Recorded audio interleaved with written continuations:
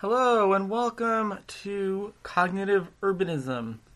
My name is Justin Hollander, and this is a brand new podcast.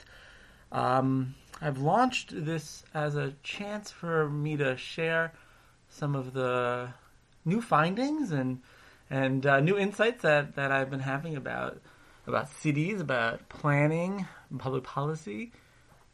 I've been a professor at Tufts for about 10 years, and before that I worked almost 10 years as a practitioner doing urban planning and public policy. And I've kind of developed some interesting ideas and some I think, fresh perspectives that can contribute a lot to the way we kind of think about changing the way cities are built and designed.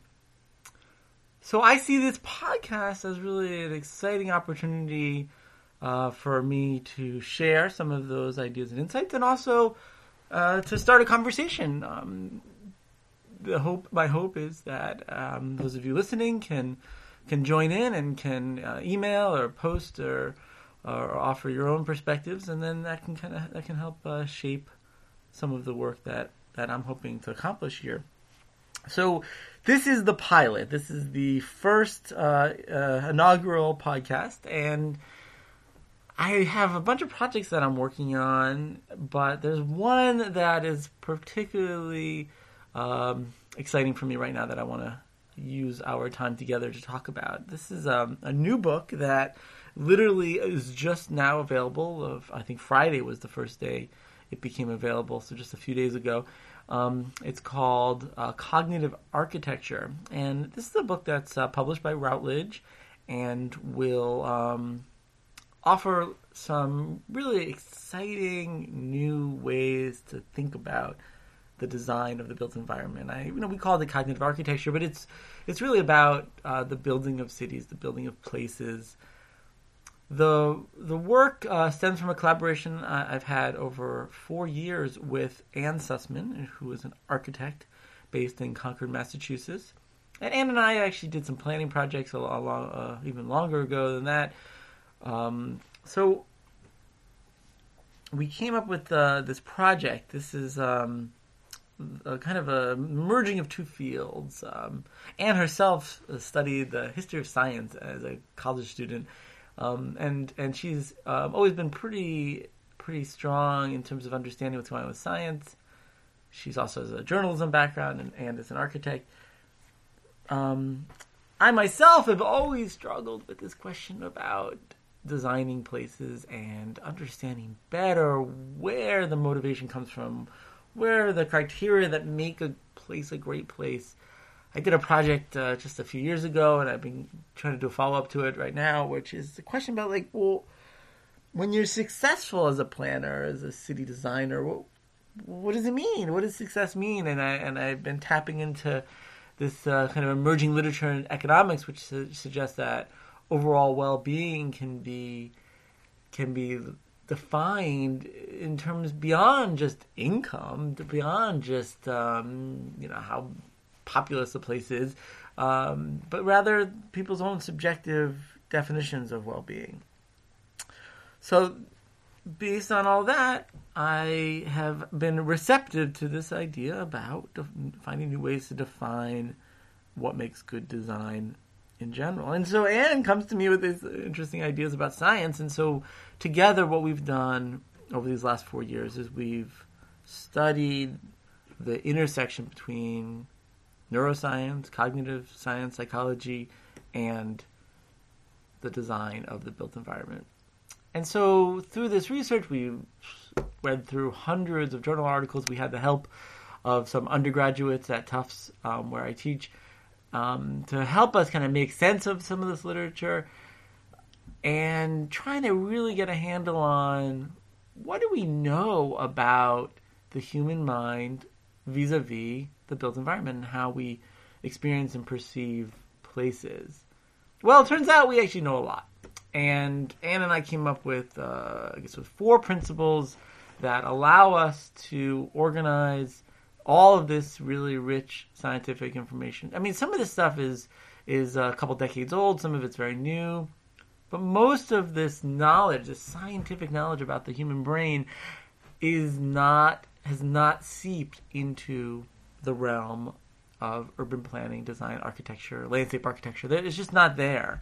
So that's really what we're trying to accomplish with this book. We're trying to find a way to bring that knowledge into practice. So by studying the science, we've developed these principles, and we've written a book to try to articulate it.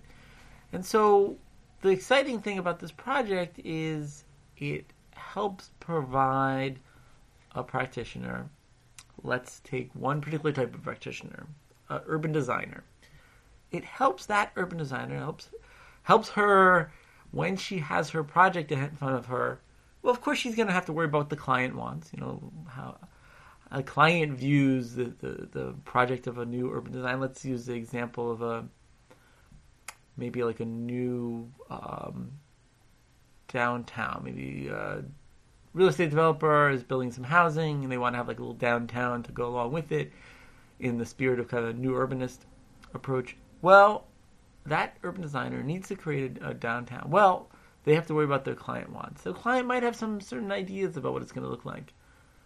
They have to worry about the site. Is it level? What kind of topography is there?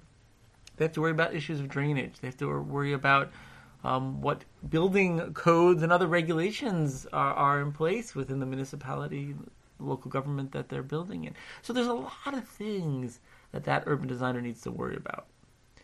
So what Ann Sussman and I are arguing in this book is that you need to also really, really worry about the human mind, the ways that the people who are going to use your space will think. And the fact is, it's the thinking that they're going to do is largely subconscious. So, we all walk around. We all spend time in urban places. Take the example of Harvard Square outside of Boston. So, walking around there, a lot of people will say, oh, this is so nice. It's so cool. I love this place. Okay, well, there's a lot of stuff that's happening in the conscious level. Maybe you recognize a store that you really like, or you see you see the facade for a cupcake bakery. Well, so there's lots of things consciously that you can be aware of. Maybe you recognize a friend from a long time ago walking the other direction.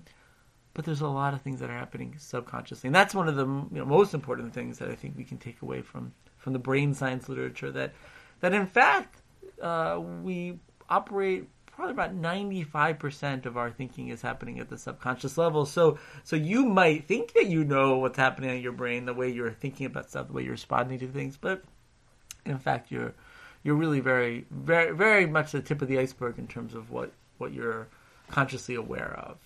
And so, given that, the book and this research project in general, it looks to try to understand ways that urban designer, back to my example of the urban designer designing a downtown, how she can do a better job of making decisions about how wide certain sidewalks should be, what the facades on buildings should have on them, what kind of orientation and experience should she try to create for the visitor. All these things, these are things that we need to be aware of, and she needs to be aware of, in addition to all of her other things that she needs to be aware of. And so the fact is that sometimes the site constrains the design in a way that maybe she's not going to be able to attend to all of the issues that I'm highlighting here. But maybe she can attend to some of them, and the hope, as a result, is that project will end up being better. The people who experience it will enjoy it better. And that ultimately that can lead to a project that ends up long-term being a place that people want to spend time at, want to go to, will be economically more likely to be viable. So for all of those reasons, we look to try to understand the people using. These are the real clients. The real clients are the people who are going to be using this space, and how their minds work, and that's going to give us insight. So I plan on talking more and give you guys a little bit more details about some of the really exciting findings from this book, Cognitive Architecture. But this podcast is not just about the brain. I did call it cognitive urbanism, but I'm really using that more as a pun here. I'm really trying to get at in this podcast the larger kind of themes about building cities, building towns, growth, shrinkage, decline, the economic challenges that places face, and really all of those kinds of themes, the kind of themes that connect with my research. So I hope to be able to talk about some stuff going on in the news. I hope that this will be a forum to answer readers' questions and kind of discuss issues of interest to those of you listening, and look forward to launching the next episode. Thank you so much for listening, and I look forward to hearing back from you. And my contact information is online, lots of different places, but I'll just read off once. You can email me at my first name, Justin, Justin, my last name, Hollander, HOLLANDER, @tufts.edu. And have a nice day. Thanks.